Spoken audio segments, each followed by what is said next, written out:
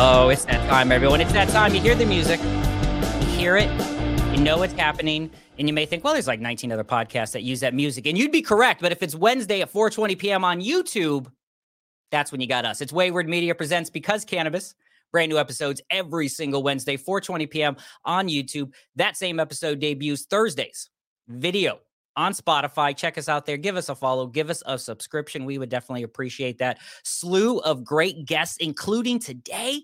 Super excited to talk with Akele Parnell from Umi Farms today and learn from him and what he has been doing and some of the exciting things they have going on, as well as talk a little bit about what Illinois is doing as the state is grappling, maybe not grappling, maybe succeeding. So that's what happens in cannabis. Some people grapple, some people succeed, some people don't do any of those things. Some people just kind of forward for just a little bit with no real progress. Plateauing is the buzzword. That is what it's called. So we'll talk a little bit about that because I'm in a state. And if you've listened to the show, if you follow us at MeetWM, at Meet Wayward on Facebook, or at Because Cannabis on all sorts of places, get those social media handles shrunken down. Our guest today probably knows more about branding and how to get the message out there. Maybe we'll learn from him some of those things. But if you follow us, if you listen to the show, if you have subscribed, you know that we live in Ohio and you know we're a medicinal state. We just talked about my first experience at a dispensary after all this time. I went, check it out 2 episodes ago. That was a fun one. Me going to a medical dispensary for the first time. Ohio is trying to legalize again this year. Every single year, it seems there's a ballot initiative on the steps of Congress, on the steps of City Hall, and our governors, past Kasich, now DeWine, just don't want to let it go, right? No legislative legalization, much like Illinois had the very first state to legalize cannabis through legislative measures. Maybe that's the way to go, people. Maybe just stop giving the power to the people and all you bigwigs in Congress that have these power to make decisions. Maybe just legalize it. If nothing else, be cynical about it. Do it for the dollar bill. Do it for the money, right? If do it for some other reason, do it for the patients, however you want to sell it, get the message out there. And it's interesting when a state has medicinal cannabis, when you can easily, let's be real, easily get a medicinal card in pretty much every single state. It's not exactly a tough process to get a recommendation. And it's not exactly then a tough process to go to those dispensaries, right? So can we make it easier? Can more states legalize? It's going to be interesting to see what happens first and foremost. Let's bring our guest in right now. I got no co-host, by the way. You can see that. It's me flying solo. You know that right now because I'm just ranting and raving, and I have no Dustin to bring the chi, bring the zen, bring the calm to the room. Hopefully our guest brings a calm chi because I'm all angry and fired up and stuff all the time. And that's why the yin to the yang, Dustin Kava, who's not here today, helps me out. Akele, I need you to do that today. I need you to be kind of the yin to my yang. You seem like a chill person. You seem like a mellow person. Most importantly, though, Ohio is about to have a ballot initiative to legalize cannabis. And for literally, it seems like the 6th time in about 5 years, they have changed my voting location, Akele. Why do they make it so freaking hard for people to vote? I have a church right across the street. It used to be there, but next year it's down at this building and next year it's at this building. And it is like they're trying to make it hard for people to vote. I think that's a load of Bravo Sierra. You know what I'm saying? Bro, it's like they almost don't want you to vote. What? It's like there's this. It'd be crazy. I don't know. Hopefully that's not the case. So let's woosah, bring in the good vibes. Yes. Bringing those good vibes. Akele Parnell, CEO of Umi Farms in Chicago. You have Lab 11 underneath it. You have dispensaries. You're rocking Chicago in a great way. Thank you very much for joining us today. Appreciate you being here. Hey, BC, thanks for having me, man. I'm excited to be here. Excited to talk about what we've been up to with Umi Farms, Lab 11. We're one of the first craft cultivators in the state. I think anybody who loves cannabis is going to be excited about some craft cultivators coming the same way that, your beer aficionados are excited about. And I'm one of those too. I think I'm an aficionado. I drink beer. You know what's something though? I just had this conversation recently. I'm almost 50 years old here. So when I was in college, we just drank what you drank. A lot of Natty Light, a lot of Bud Light, a lot of just, the Beast Old Milwaukee cheap. Price point, budget was a concern. But even though price points have skyrocketed in alcohol, don't even get six. I can't even imagine what's a standard kind of craft, basic, high-end kind of 6-pack IPA running in cans or bottles, usually the same price up in your area right now? Dude, well, now with the craft beers, you're getting less now. You don't even get a full Did six a pack. four You're like pack. a 4-pack. They did the 4-pack. They're like, we're going to give you 12% alcohol, but only 4 cans. Right. Oh, It's very annoying. They're like taller and cooler designs, and I'm a sucker for cool packaging. I'm not gonna lie. But yeah, now it's like $10, $12 for like a 4-pack. Sometimes. yes. All right. It's about the same price then here. But I have found overall when I do drink like a light kind of watered down beer, like a Coors Light, Miller Lite, Bud Light, I find them very untasteful. Like my taste buds, as I've aged, I like the bitter of an IPA. I like dark chocolate. I never used to like dark chocolate at all. So I think I have aged to that. But now I basically require a heavy IPA, which is like drinking a Big Mac, though, at one time. I mean, it's a terrible sensation, but it's delicious. It is something that, that's only like 15, 20 years when it comes to alcohol. But I think cannabis has always been craft without being craft. Cannabis is the opposite. Beer went, well, you have like small brewers. And then obviously for about 50 years, you had like 3 people brewing beer, on the big, and even state to state exportation is only in the last like 15 or 20, 30 years of alcohol. Right. But then all of a sudden in like the early aughts, you really saw the craft, and now it's everywhere, and craft is everything. But cannabis was reversed. Yet I think it's funny. Yeah. It's still kind of the sales pitch now. It's like we had the craft, then we got big, and now the pitch is again, bring back the craft. Do you feel like you have to do that? Do you feel like it got too big sometimes in a giant state that does $1 billion a year in sales? Do you feel everyone is just getting high, not worrying about quality, or are people still looking for craft and quality?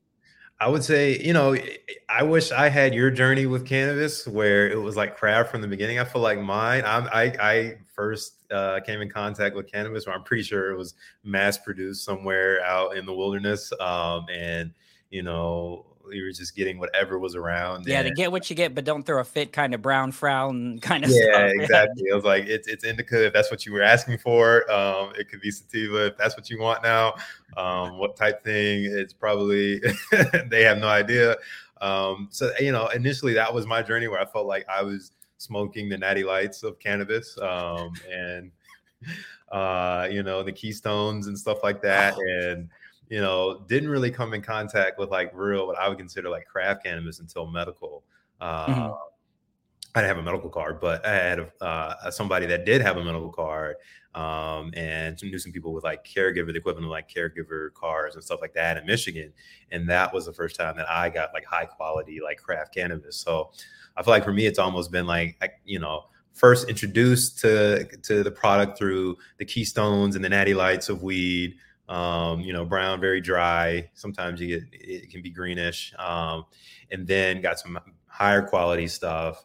And then, with the corporatization of cannabis, then you get sort of a turn back to, now like Miller Lights and like Bud Lights. I don't know if we're going down, like, I wouldn't say Illinois is like full of natty lights at the legal level. But definitely got a lot who are aspiring to become like the Bud Lights, the Miller Lights of cannabis. And, I love a Miller, like a High Life. I mean, I like a good High Life. The champagne, baby. Yeah, champagne. I love champagne. When it comes in a bottle, a small bottle. And it's $5. Yes, exactly. So yeah, I mean, and I feel like now it's like the resurgence of craft cannabis, at least in Illinois. So I feel like if you look at other markets like Cali, like it's always been craft, probably. Certainly the West Coast has always been craft, and maybe for you it had always been craft. So I'm definitely jealous, but for me it's kind of like been the opposite, and now we're going to bring craft to Illinois, where we haven't really had it. We had a couple cultivators that I would say were like the initial like large scale cultivators that really had like a craft ethos. But for the most part, it was more like sort of mass production type stuff.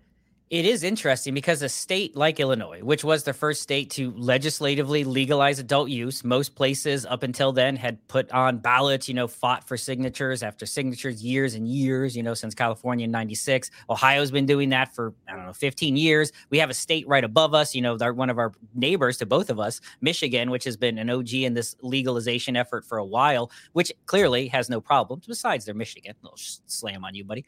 Right. Not you personally, the state of Michigan, you know how it is. It's just Michigan, yeah. Which is where we all go to get our cannabis, by the way, from Ohio, because it's just super cheap. But it is interesting. You brought up a great point. States like California, in Colorado, states where cannabis was early adopters, it did feel Like you had the legacy market early on was the majority of producers of legal cannabis. Then you had MSO move in, and now you have the great debate of MSO versus legacy, is where Illinois, which surely there was cannabis there prior to legalization, even prior to 2013 medical, really started as a big budget MSO state. Like it was kind of its thing. It wasn't like you have this rich, and I'm sure this is not to discount some OGs who have been growing some of the dankest dank in Illinois. I'm sure they exist, but it's not a state. If someone says, hey, give me the best weed states in America, Illinois doesn't pop up there, right? It's not Colorado. No. It's not even, it's not California. It's not Oregon. It's not even like Kentucky or somewhere where they got that Appalachian soil. So you are trying to take a state that really, since 13's medicinal and definitely since its adult use the last few years, has focused heavily on big budget MSO kind of stuff, to then bring and introduce this craft growership. Do you find, is that demand there? Do you find you have the audience who is saying, we would like to experiment more? Because the high's the high. And so now it's, what are these differences that craft's bringing? And so when you say that, like, what does that mean to you? When you say craft, what differences does craft stand out against MSO, against big budget, against mass cultivation? Like, what is that line to you? Yeah, I think the line, I think the easiest line to draw is sort of small batch production, to use another term that doesn't quite define it, that sort of artisanal touch where it's just like more attention to detail. I think it's perception, and it's probably mostly reality, is that it's easier to grow better quality cannabis in smaller harvests, smaller amounts. And so because so he sort of had this limit on our canopy space from the state that was imposed on us, regardless of whether or not we want to be small batch or not, kind of have to be. And so to survive anyway, there's those like business dynamics where it's like, if you're only going to produce this amount, you can't produce a small amount of Natty Light and expect to like grow a brand. No, it's like the economics don't work, And so anyway, so yeah, it's like that small batch, attention to detail, like more tightly controlled environment, because we're growing smaller amounts with, without all the, massive production equipment. But then it's like, this is for and grown by people who like, and not to say there's some people at MSOs that I know that for sure really love weed. I just feel like you get more of that with the craft thing because, the economic opportunity is a little harder to make work. And it's like the people that are going after these and trying to stand up a craft grower, people that just like really love the culture of weed and love the culture, love cannabis, love weed, and just want to make some stuff that they'd be proud to smoke, as opposed to only just, producing as much for as little as you can, and then just trying to get it out there and all that. And you may or may not like weed. Everybody that's there may or may not like weed, where I'd say, yeah, no, they're monitoring the bottom line as much as they are the effects of the cannabis and the terpene profiles and the lab results, which both are doing, right? Both are focusing on those. But I think in the craft, the focus is on the flavor profile, the terpene profile, right? What type of other cannabinoids are you highlighting and accentuating? Are you putting CBD? Are we doing CBG? Are we really CBN? Are we letting it dry a little? Are we maximizing indica or maximizing sativa? But in that MSO world, there is one thing that drives it, and it has to be dollars, right? I mean, sales are good, quality HR, all that stuff is wonderful, all the varieties of the strains, but I think they answer to maybe stockholders or whatever. But yeah, I think that's that deciding factor. You clearly, Umi Farms and stuff, you want to make a profit, but I think when you say craft, I think that's what I think too. Like the money should be there, but the love always is, right? And that kind of vibe. Yeah, that's it. To sum it up, like, it's always made with love. Like everything, the money is there, but it's made with love and made with passion. And that's like number one. So I think it's interesting. I want to go back a little bit in your journey. I mean, now that you're kind of getting into ownership and executive, management of these types of things, but you come from kind of a legal background. Like you come from a legal background, and in just browsing through the LinkedIn, as you got to do these days, I see you had your own little experience with an MSO. In fact, I got a bunch of their products right behind me here, GTI. They're here in the state, the botanist here into that. So you have this legal background. Must have been comfortable with cannabis. Was it the job that got you into the cannabis industry, or did you want to take the legal backing and get into the cannabis industry? Like, which came first? What was your desire to start legally as a, in-house counsel before getting into where you're at now? Yeah, I mean, I've been a fan of the plant for a long time. Been wanting to. I feel like I almost sort of like manifested my way into the legal cannabis space, but I didn't really know that much about the legal cannabis space. Like I just always gotten it through the traditional means and stuff, and like all the good quality stuff that I'd ever gotten came from Colorado. For the most part, or California, but I usually can get it from Colorado. And I didn't even know that Illinois had a medical market. Like I had been in Chicago already, and I like the whole medical legalization thing just totally passed me by because I thought that you had to have some terminal illness to get like a medical card in Illinois, and so I was just like, I don't have that, so I'm not even worried about it. But I had some friends that I had known that had been working in the unregulated market, and they moved out to Cali, and has started to do really well out there in the legal market.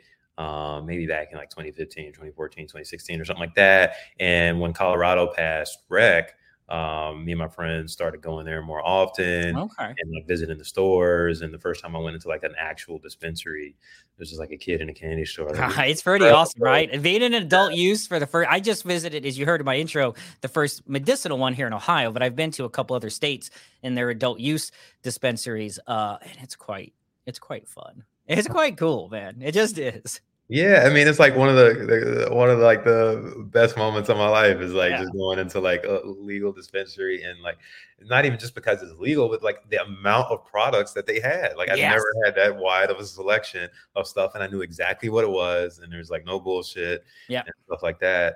And all these new form factors, that was the big one. It was like, oh, these different kind of edibles and this kind of edible and nano-emulsification. Like, I mean, it hits in like 20 minutes. I don't have to sit around for like 2 or 3 hours. Yeah, live resin and RSOs, and then you got resin versus rosin, and you're like, oh my God, there's so much. Yeah, exactly. So that's really what like sparked my interest. But I was like, okay, at this point, I was a lawyer. I was like, I'm for sure not going to take the California bar exam. I'm for sure not taking another bar exam. I was already barred in Tennessee and Illinois. And I was just like, until it comes to Illinois or Chicago, the West or the East Coast, I'm just not going to be in the legal industry. And so it was like really hard. Like it wasn't a lot of people that looked like me in the legal industry in like Colorado, and I heard about California. So I was just like, but I really wanted it. And then, I was working my corporate job doing like mergers and acquisitions and finance and like these like cross-border deals with like, different accounts and like, Guernsey and these places in the Bahamas and all this stuff. And, it was like, okay, it sounds sexy and cool, but after you know how to do it and you do it a bunch, it's kind of boring for me. And so I was like, I don't really see myself doing this long-term. So I want to do something else. And I was always passionate about like social justice and always involved in a lot of social justice stuff, and come from a community that had been harmed by the war on drugs. And a recruiter reached out to me and was like, hey, there's this fast growing cannabis company in Chicago, which I had never heard of at the time, that's looking for an in-house deal attorney to like just do a whole bunch of different deals. They're just growing, and whether it's like raising capital or doing a brand licensing deal, or real estate or whatever. And I was like, yeah, that's me. I'm that person. All right, hold on a second. I have to interrupt you because I feel like if you've been like kind of skirting around the legal cannabis industry and you're kind of getting your name there, and all of a sudden someone calls and they're like, hey, man, and I'm obviously being succinct here.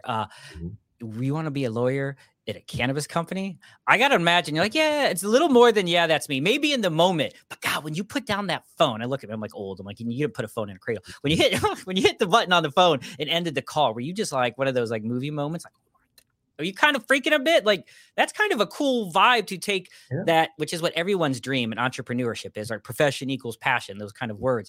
That had to be a moment where you just felt like, hell yeah, man. Yeah, I mean, so basically what happened is you get these emails when you're at a law firm about all these different jobs. You may or may not get them, but I got that one, and I was just like, 100% they're going to hire me. This is my job. I immediately texted my friend. We have this group chat. We have a group chat called like Drugs and Politics. good name that. It's drugs. It's a very sophisticated conversation. I love it. Very on the nose. Now very sophisticated all at the same time. And I just texted him. I was like, hey, I'm about to work at this cannabis company. I had not applied, not even submitted my resume. Oh, that's awesome. I was like, I'm about to work here. And they were like, what? And I was like, yeah, bro, this is it. This is my calling. And so That's awesome, man. and so, yeah, I applied and went through this long interview process and multiple interviews and all these extras, and I got the job. And at that point, I was just like, if they open the door, I'm going to run through it and I'm going to go and start my own cannabis company one day. And during my first interview with the CEO at the time, I told him, I was like, hey, look, yeah, I do want to come work for y'all, but my goal is to start my own cannabis company. So just FYI, at some point I'm going to leave and go do that.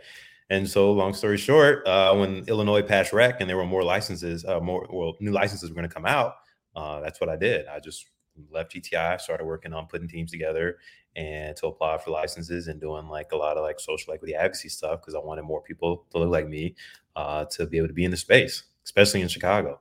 So that's awesome, man. First of all, that's awesome. I mean, it's awesome that it worked out. I love your manifestation of like, yes, this is going to happen, and it actually coming to fruition. I think that is super exciting, and it's interesting. You talk about it a couple of times during there, but you have still to this day, I think you're still doing some work, for different civil rights groups and things like that. And that's something, we've talked about that a lot on the show with a variety of different folks. That being someone who looks like you versus someone who looks like me. It's a bunch of people who look like me running businesses in cannabis, and we're trying to get, and this is crudely as possible, more people that look like you working there.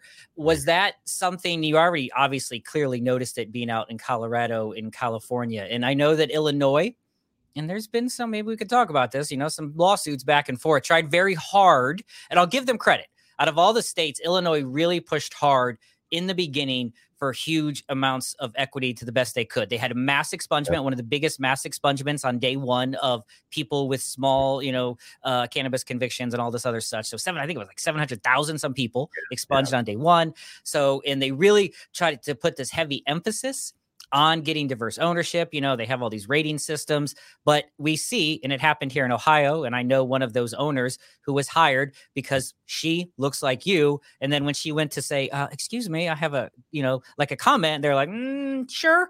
And then she kind of gave them the finger, started her own business, and now she's huge successful. Shout to her. But it's hard. And I have to imagine that was something that was lacking. Did you have someone that you were mentoring with or looking for, or were you trying to be, or are you pushing forward to be one of the early people to provide a face, to provide a more diverse ownership? What's that been like in the last couple of years as Illinois tried, but struggled? Yeah, no, for sure. I mean, I do have a mentor in the space. He does not come from a community like me or anything like that, but is a good friend. Doesn't look like me. I don't have a black or brown mentor because we just have to be trailblazers. Nobody had done what we're trying to do, so it's kind of like so sometimes that's the exciting part. And then, maybe I get to help mentor some other people, but I do have some folks that I can confide in and help me understand the business dynamics and all that kind of stuff. But ultimately what it was just community. And so we have this advocacy community that's, it's not just black and brown folks, but it's centered on advancing racial equity in the cannabis space, called Chicago Normal. And I joined them basically right when I joined GTI, right when I first got into the legal space. I was like, okay, and we're all the black and brown folks. Let's figure out a way to get some in. And I found this advocacy community where some of the people working in the industry, a lot of them are just doing the advocacy stuff. But that helped me. That gave me an outlet to figure out how to balance the two and merge the two. Okay, I'm learning all this stuff about the legal industry, but it's not satisfying my equity goals right now with just my day job. And so then I brought those two together. And now as a business owner, I get to bring both of those together as the foundation of our business. It's interesting. I often think about, and I think sometimes it's a really difficult problem to solve, trying to increase ownership. Obviously, generational capital tends to be the biggest issue. I think one of the bigger roadblocks when it happens, and we may see better generational wealth down the road, but it's something I think particularly those underserved communities are struggling with. And it's not just African-Americans, it's women ownership as well. And, management positions, though that is getting better, but still obviously not where it needs to be. But it's hard to exactly figure out how to fix it. And people have these debates and they try to have these systems when they award for more ownership. If you had, and I don't know, a pie in the sky, how do you think we fix it? What's just a few suggestions? Or I don't know, let's just brainstorm here. What could we do? If we had a magic powers, we could do it. How do you think we could actually solve it? Is it just give more ownership? It can't just be give money. I feel like it has to be more than just here's money, right? I don't know. I don't know what the answer is. Yeah. So the answer is it's bigger than cannabis. It's not a cannabis industry specific thing. It's like, like you said, in general, very little like venture capital and things like that go to women owners, go to minority owners, things like that.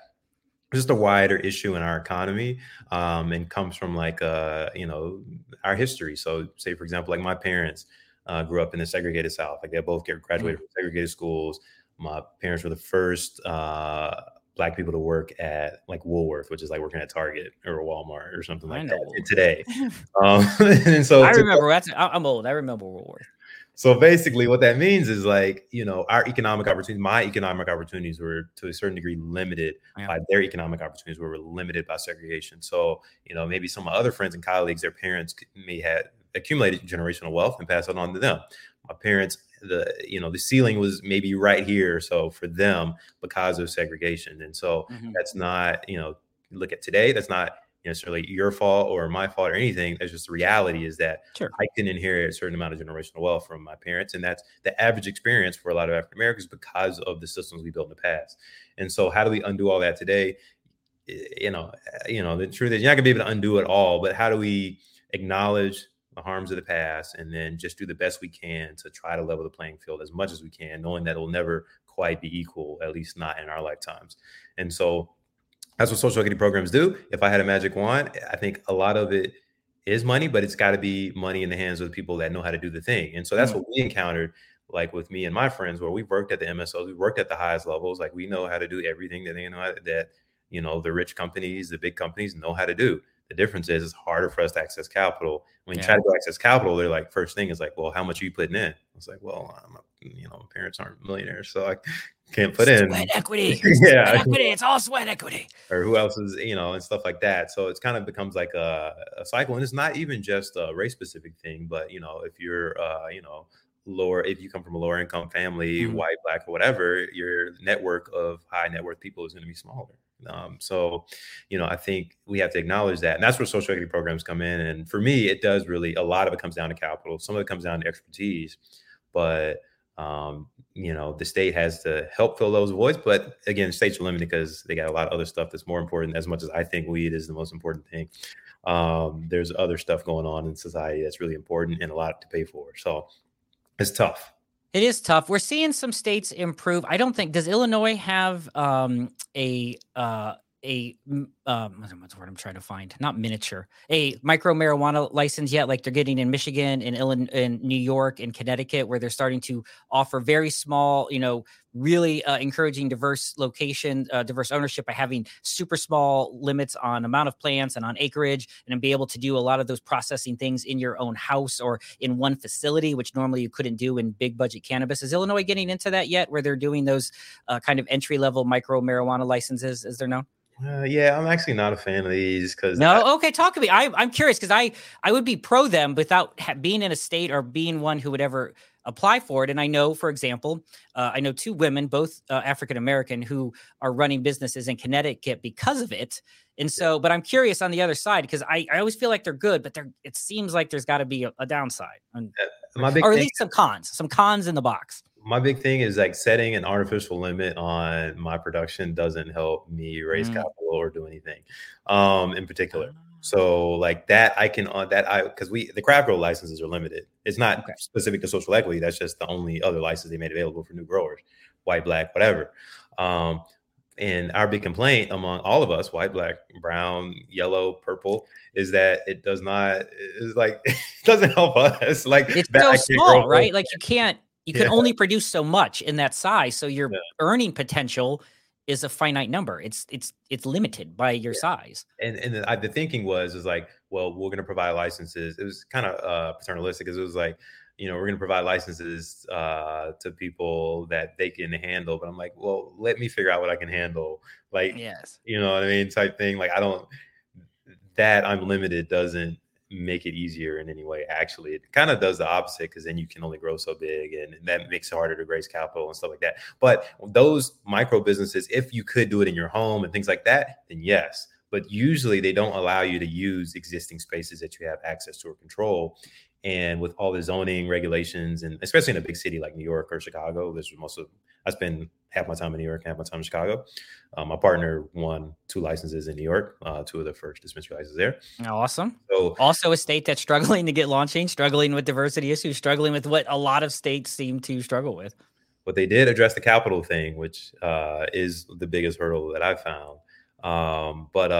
Yeah, those things could work, but I haven't seen them work at a program level. There's a couple good stories, but if you could do it in your home or you could do it in your backyard and grow, that'd be great. You can build a brand off that and stuff. But we still have to go through all the same things that the big growers have to go through. We just have an artificial cap, not artificial, but state kind of artificial. Yeah, it's just artificial. It's interesting stuff. All right, one more question about Illinois, and we'll get to Umi Farms here in Lab 11. You got to watch a state go through its legalization process, a state that I don't think people realized was going to be as big as it was. It came out roaring. It's doing billions of dollars.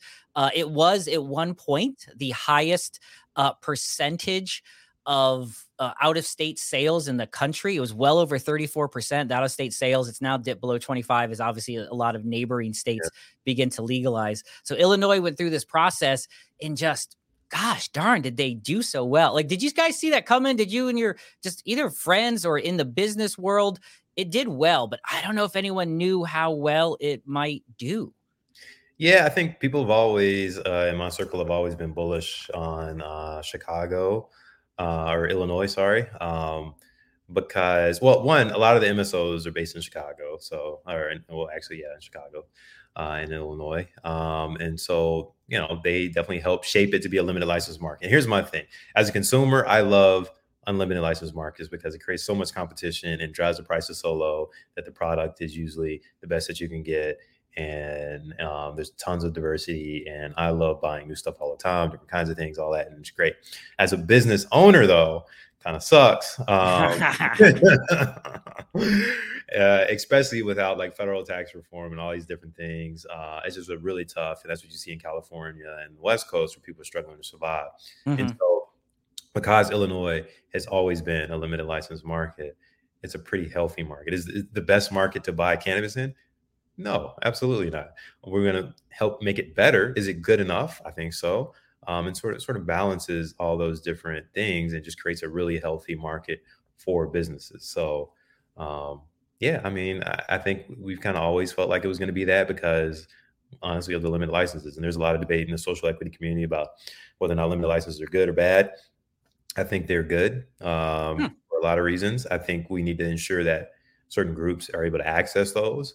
But then, I think there needs to be a time where there's a limited amount of competition because, we know what it looks like in the broader economy when there's no competition and just big companies end up winning.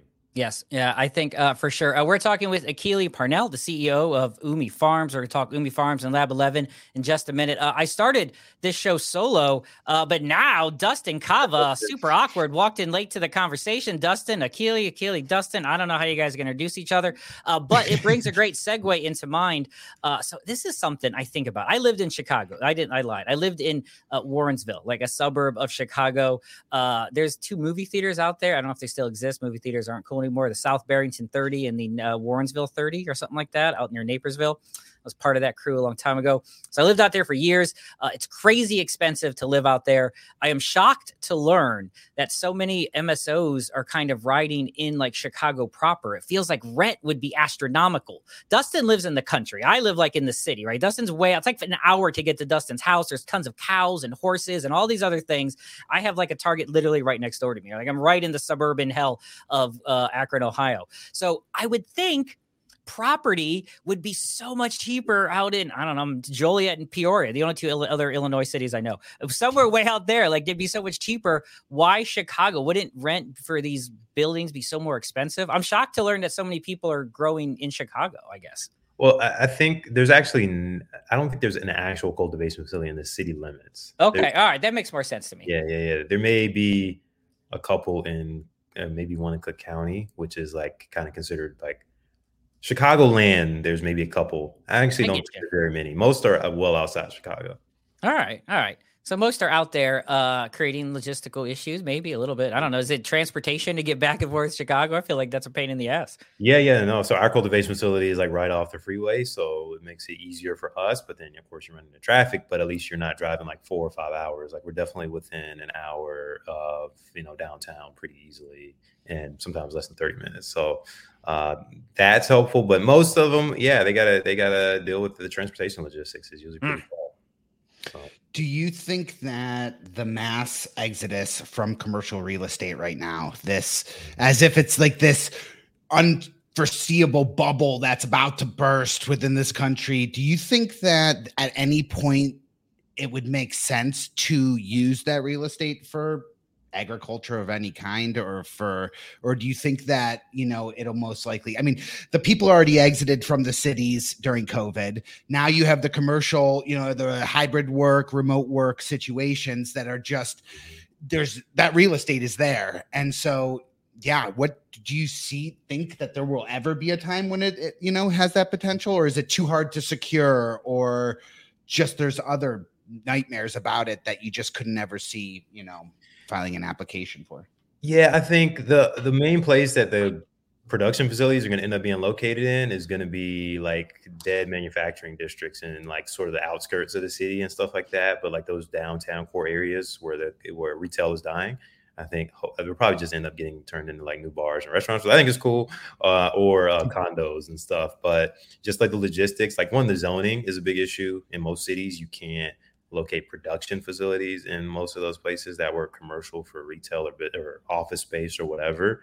And so it usually ends up being in manufacturing, but then a lot of the manufacturing districts are also turning into like restaurant districts, which is cool. So I could see a day where there's some areas in Chicago where you could locate a cultivation facility, still kind of expensive, pretty expensive to put one, but they're building up restaurants and things like that. So if you get in one of those early, and then the other warehouses get turned into like new coffee shops and blah, blah, blah, and you can own the building, then that would be super cool. That would be like something that I would like to do. But that would be awesome, right? Yeah, that'd be pretty awesome. That would be the way to go. We've been talking through Dustin Cavagioni. He's talking to Akele Parnell, CEO of Umi Farms. You can check him out at umifarms.com, umifarms.com, and the Lab 11, that's the number 11.com. We'll put those links in the comments below.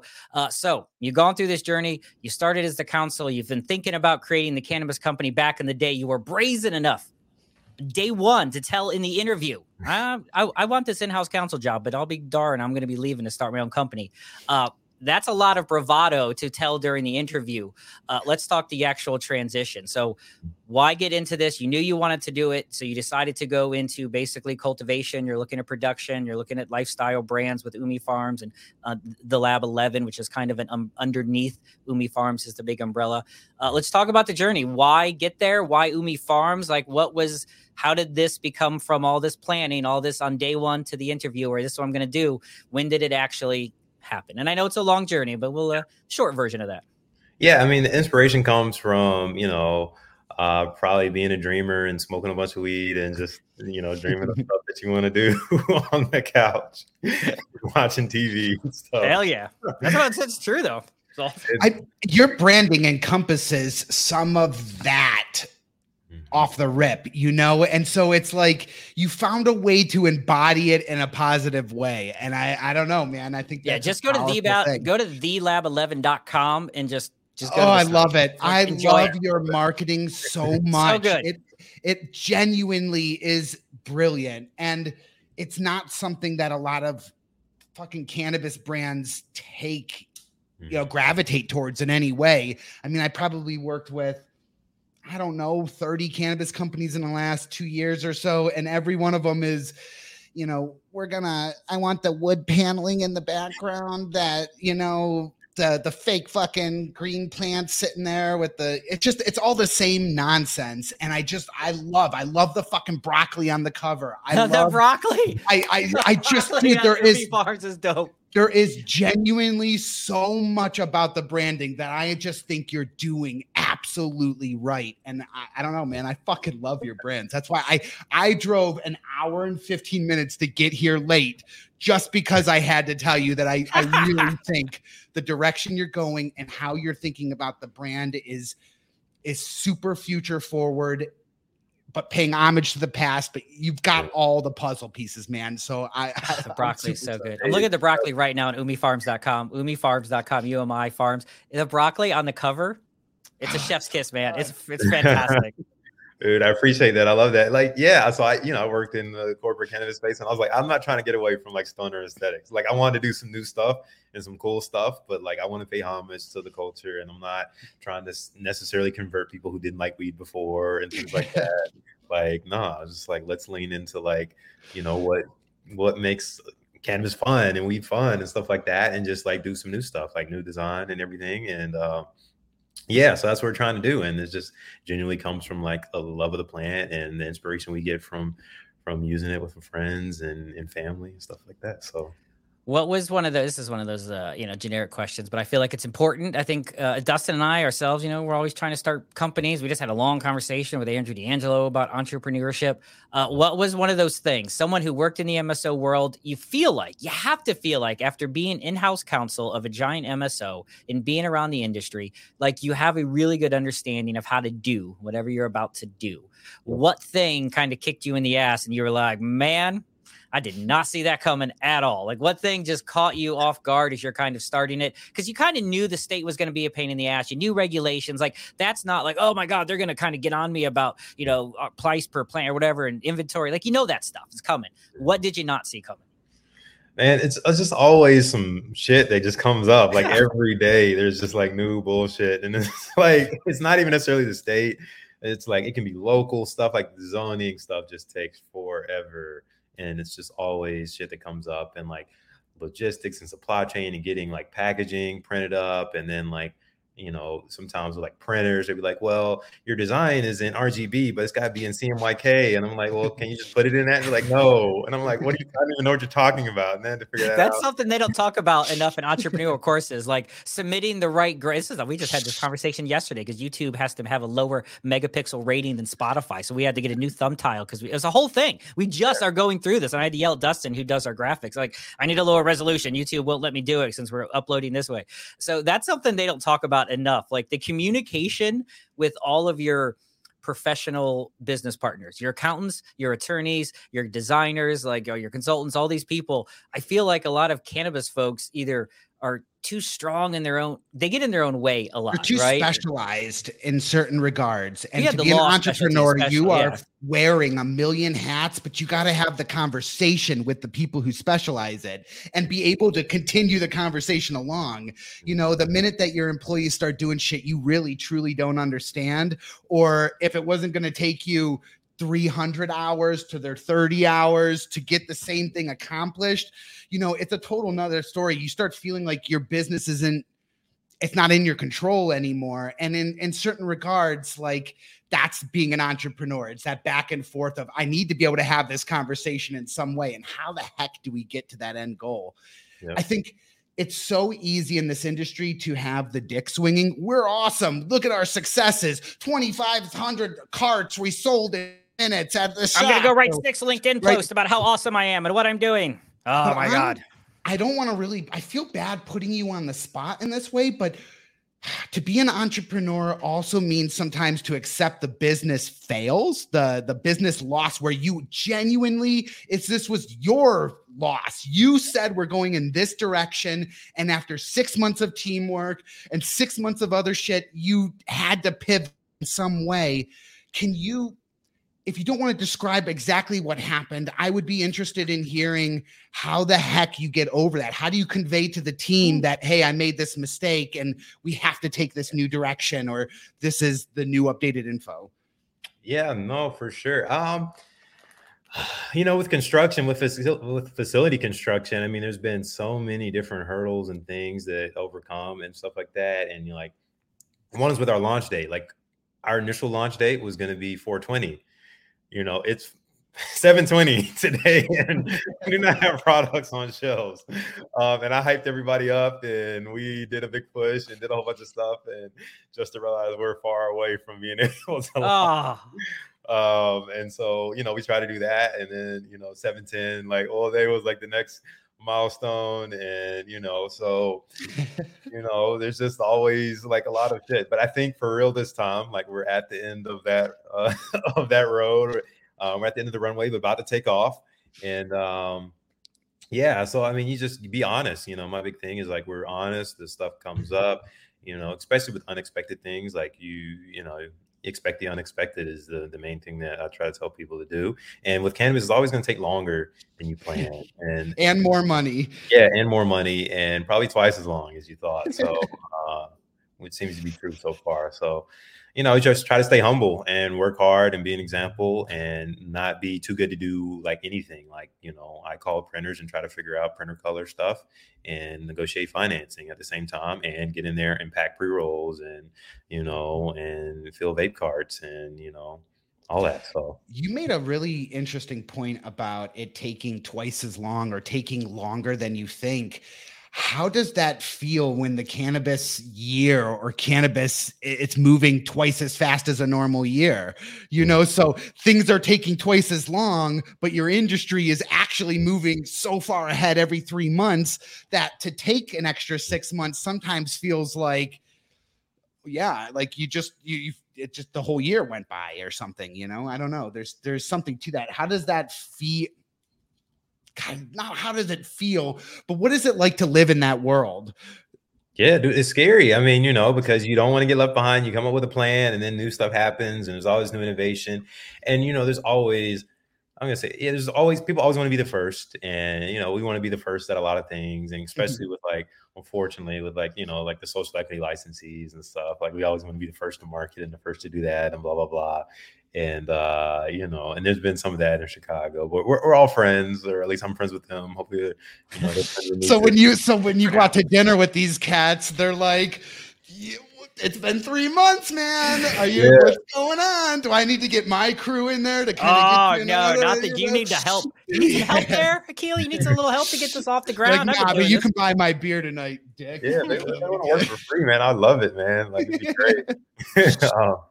What part? I mean, so you got this whole process, you got all these products. If you want to give a quick pitch, let's give a quick pitch in your words, like Umi Farms, the Lab 11, like what you're kind of going on there. But really what I wanted to know, besides the products and stuff you're launching out there, it's going to be available in dispensaries in Illinois, is what you're kind of most like excited about. Like, is it getting products in the hands? Is it getting feedback? Talk just a little bit about what you guys are doing, the products, and then what part of it really are excited to launch and get this stuff into the buying public's hands. Yeah, for sure. I mean, most excited about getting the product in customers' hands, like getting in stores, doing activations, interacting with bud tenders, getting feedback, because part of Lab 11 is just like being innovative. Like we're always looking at the past, being nostalgic, but like future forward. And what we're doing is like empowering like our team and friends to do stuff that maybe they couldn't do at their old job, or, just whatever. Like for us stoners who know how to do stuff, like let's create some new stuff and have innovation coming out of Chicago and Illinois, and not just, California and Michigan and things like that. And like innovative on both like the product side, like new products, but then also like new visuals and ways to interact with the plant and interact with other people. And so that's what I'm most excited about, is getting the product out there, new activations and new ways to like interact with the cannabis community, with parties and events and things like that. We just had a party with a good friend of mine, or not a party, but a launch event. It was a party a couple of weeks ago. He's launching a chocolates brand. It was like a fair trade, like chocolate. Oh, that's right. That's right. How'd that go? Is amazing. Yeah. So shout out to my good friend Manny Mendoza, who's a cannabis chef. He's been on Netflix. Like, he's a legitimate, like, real chef. Went to School of Americas, all this stuff. But like a real cannabis person, and is just bringing those two together, and has been in a way that's just amazing. So to see his product coming to market is super exciting too. And so for us to launch our brands together, it's just amazing. We had like 300 and something people show up. It was at a great venue. We had a lot of fun games and things like that. And we do more of that. And that's something we hadn't seen in the Illinois market, because folks like us didn't have licenses. So now that we do, I'm super excited about that, and just building that cannabis community in the regulated market. So do you feel like you have social lounges that opened up in Illinois, right? Or is there talk of social lounges? Yeah, so maybe outside of Chicago, none in Chicago yet. not regulated ones. My friend had one for a while.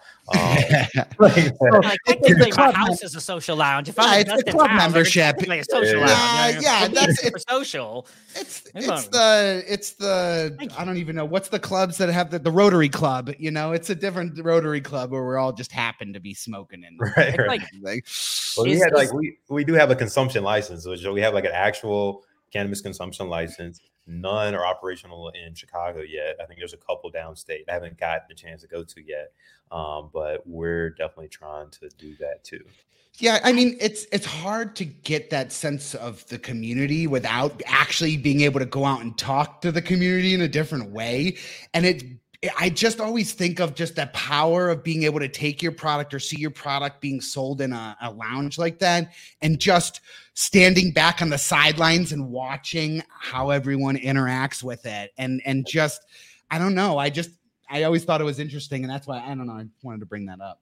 No, for sure. It's super exciting. I've been to a couple in other places, and can't wait for us to have them. I think there's one in Chicago, but I think it's just, I don't know if it's DA or not, but there's one in Chicago. I think it's just DA because legally, I don't know, whatever. I don't think, we have them yet. So, but the license is out there. We're gonna launch one soon. How are you with, say, the other, you guys being someone, and I'm always curious, some people who are working in the, D9 THC, real weed industry. How do you feel and how do you go with, and I'm not talking the folks that are growing fine quality hemp or amazing CBD. I'm a fan of pure CBG flower grown well. Like that stuff is amazing. I'm talking the take your CBD flower, spray paint it with a bunch of oils and call it a THC and put a letter underneath it. The THC alphabet, as I like to call it. Where do you stand? Are you for it, against it? Do you get mad at it? Is it just a fad? Like where do you sit with these other cannabinoids and the rise of the THC alphabet in all the smoke shops these days? Yeah, I mean, I'm definitely not a fan of the D8s and whatever else is, like if it's not D9, Yeah, I'm not really for it. I'm not trying to hate on them or knock them. Well, I would be too if I just spent $1 million working on my licenses and the applications and all this shit, and some cocksuckers calling himself a bud tender with Unite hemp derived gummies for $4. Come get them. Exactly. Yeah. There is you have every right to be like, whoa, we don't, there's a lot more to this, but yeah.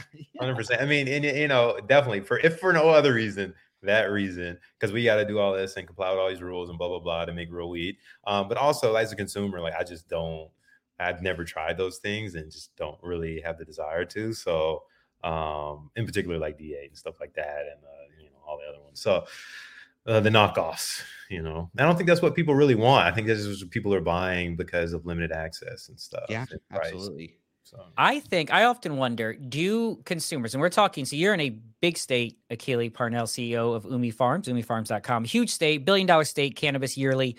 I think people, cannabis consumers as a whole, just want to feel better. I don't think as a whole, and it's my hot take. I'm going hot take right now. Hot take. I feel like we should need to have an alarm, like hot take alert. Woo, woo. I don't think the vast majority of cannabis consumers care the strain or the terpene profile. I think the majority of cannabis consumers would be super happy, and I want to get your opinion on this, Keely, if it was marketed like CBD, which is feel better, feel relaxed, right? Simple marketing terminology. And this is a battle. Dustin, look at him. He's got a beard. He is so legacy and so give me my strains by names. And I am clearly with my polo shirt, clearly a sophisticated gentleman to your homeless chic vibe, Dustin. I am not too worried about it. I just want to feel good. What do you think? Where do you fall on the, I don't want to say dumb it down because that's the wrong term. Simplify cannabis marketing so that it's more widely accepted and more understood versus selling cat piss to my grandmother. I loaded that with a terrible name. I could have said something nice. Super Lemon Haze sounds like that was a popular strain. Green crack cat piss always has to come into that, like those names. Just in general, I feel like we make it, and we as the collective cannabis world, the cannabis hardcores, the people in it, oversell, and this is maybe to that big business, oversell the terpenes and stuff, and we just need to say, feel good, feel sleepy, feel excited, feel relaxed. I don't know. Yeah, no, for sure. There are a lot of consumers that do that. I think the majority want somewhere in between. Like they kind of want to know this is an indica, this is a sativa, this is a hybrid. They're not going to keep up with all the new strains and crosses. I can't keep up with all the new strains and crosses and things like that. So I know if I'm this deep into it, my aficionado friends, my real aficionado friends can. But I think like all product, like wine is like that. Alcohol is like that, where maybe like 20% or 10% of the market really, really cares about all those details, and those are important. And that helps like product development. And then other people, like when I go to the wine store, I don't need to know all the details, but I do want wines to keep evolving and maturing and stuff like that. And maybe the aficionados push that forward. But for me, I'm just like, hey, tell me what tastes good, what's dry, what's not, boom, boom, boom. And I feel like cannabis can be like that too. Or so we can I want to speak to both. And maybe, I'm trying to speak to both. Maybe you don't successfully speak to either, but I feel like we can kind of do both. And there's products for both. There's the products for the connoisseurs and the top shelf stuff. And then there's your mass production stuff. And like, I'm not going to knock a guy because he drinks Bud Light every day, or I love High Life, but maybe somebody else wants an Apex Predator and more details, or, Mars Brewing, and then get into all the details of the hops and everything else. So, yeah. How do you find the balance between being willing to put the time and energy into a more craft strain that doesn't have the yield that, say, something else works? And when you're thinking about these numbers and you're thinking about that brand recognition, how do you find that balance?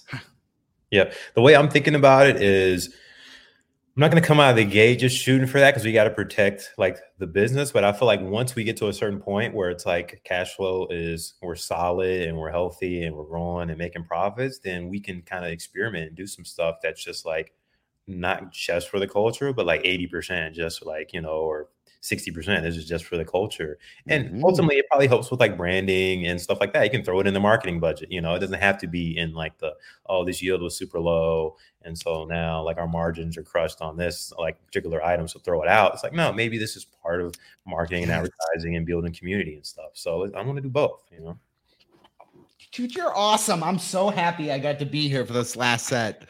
I really truly for the last half hour. Thank you, Akele Parnell, CEO of Umi Farms. You can find the links to umifarms.com. You can find the links to the Lab 11. Lab 11, one of the coolest cannabis websites out there. All like retro Windows 95, but committed to the bit all the way through. All right, we got a ton of great products. I was just on there. I was looking at some of the products available. And when are we thinking it's hoping? I know you don't know exactly, but maybe fall time it's going to be dispensaries? Yeah, let's no. Soon, next month. Month. Ooh. All right. All right, so we got a lot of great products coming out on there, both of them. Give us a quick tease before you go. You got something that you haven't pulled back the we don't really have a lot of listeners anyway, Akele. You got something you want to pull back a little bit? Something you haven't? Yeah, come on, like no one's listening. Especially at this point in the show. Like maybe the first 20, 30 minutes they are, but by this point, no one is. We've seen the numbers. So what's something? Give us something secret. Give us something good you got coming up. Give us something. Give us some juice here. Yeah, for sure. Okay, so we're hitting the market first with our infused pre-rolls with crushed diamond. Love it. We have some great formulation methods behind that, so really excited about that. Got some really solid strains as the base, and then we're coming out with a multi-pack for pre-rolls, regular pre-rolls, infused pre-rolls. We got a liquid diamond vape coming out, and then we're gonna have a muscle balm, which is gonna be, I think, exciting, and not a lot of people do, but we think we can. I am all in. Yeah, all in. Too. I have just sought. I'll tell you. I was telling Akele at the beginning of the show, Dustin, that I got my medical card recently, and one of the number one reasons is because of where what we do. I was able to visit a local processor here in Ohio, and their number one selling product. They don't even make edibles. Their number one selling product is a topical. It's a balm, and it's like raved about in the state. And there's finally 30% off at my dispensary, and I went. It's amazing. Like if you haven't had a really good, you got a 100 milligram, looks like THC infused balm coming up. You haven't had a really powerful THC, even the CBD, but a THC infused balm, and you rub it on. My bad, disc golf throwing shoulder here, the left shoulder. He does all the work, Dustin.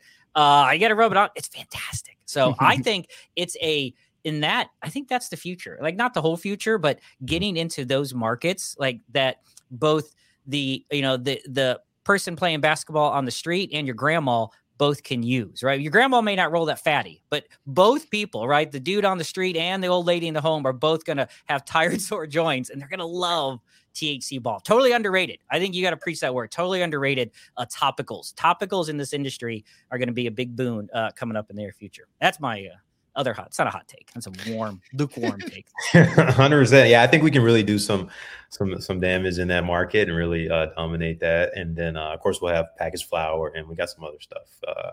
Some more exciting new stuff coming out. So. I'm excited. We can actually, we talk to a lot of people, Akele. We don't never, the odds of me getting to California very rare. We can get to Illinois. So I'm looking forward to getting out there to Illinois. I'm going to hold that too. We'll have to get out there soon, Dustin. Akele Parnell from umifarms.com as well as lab11.com. Thank you very much for joining us on the show today. I definitely appreciate it. Dustin, thanks for showing up, buddy. Thanks for hanging on. Yeah, I'm so happy. Yeah, absolutely. Thank you for joining us. Thank you guys for listening to the show today. Appreciate you guys all being here on the show, everyone. We will see you guys all next week, Wednesday, 4:20 p.m. on Spotify. Every single Thursday, video podcast. Give us a like, give us a subscription. Follow us at MeetWM. Check out umifarms.com. Check out thelab11.com. Some of the great things going on in Illinois. Dustin, be here on time next week. I'll talk to you guys later.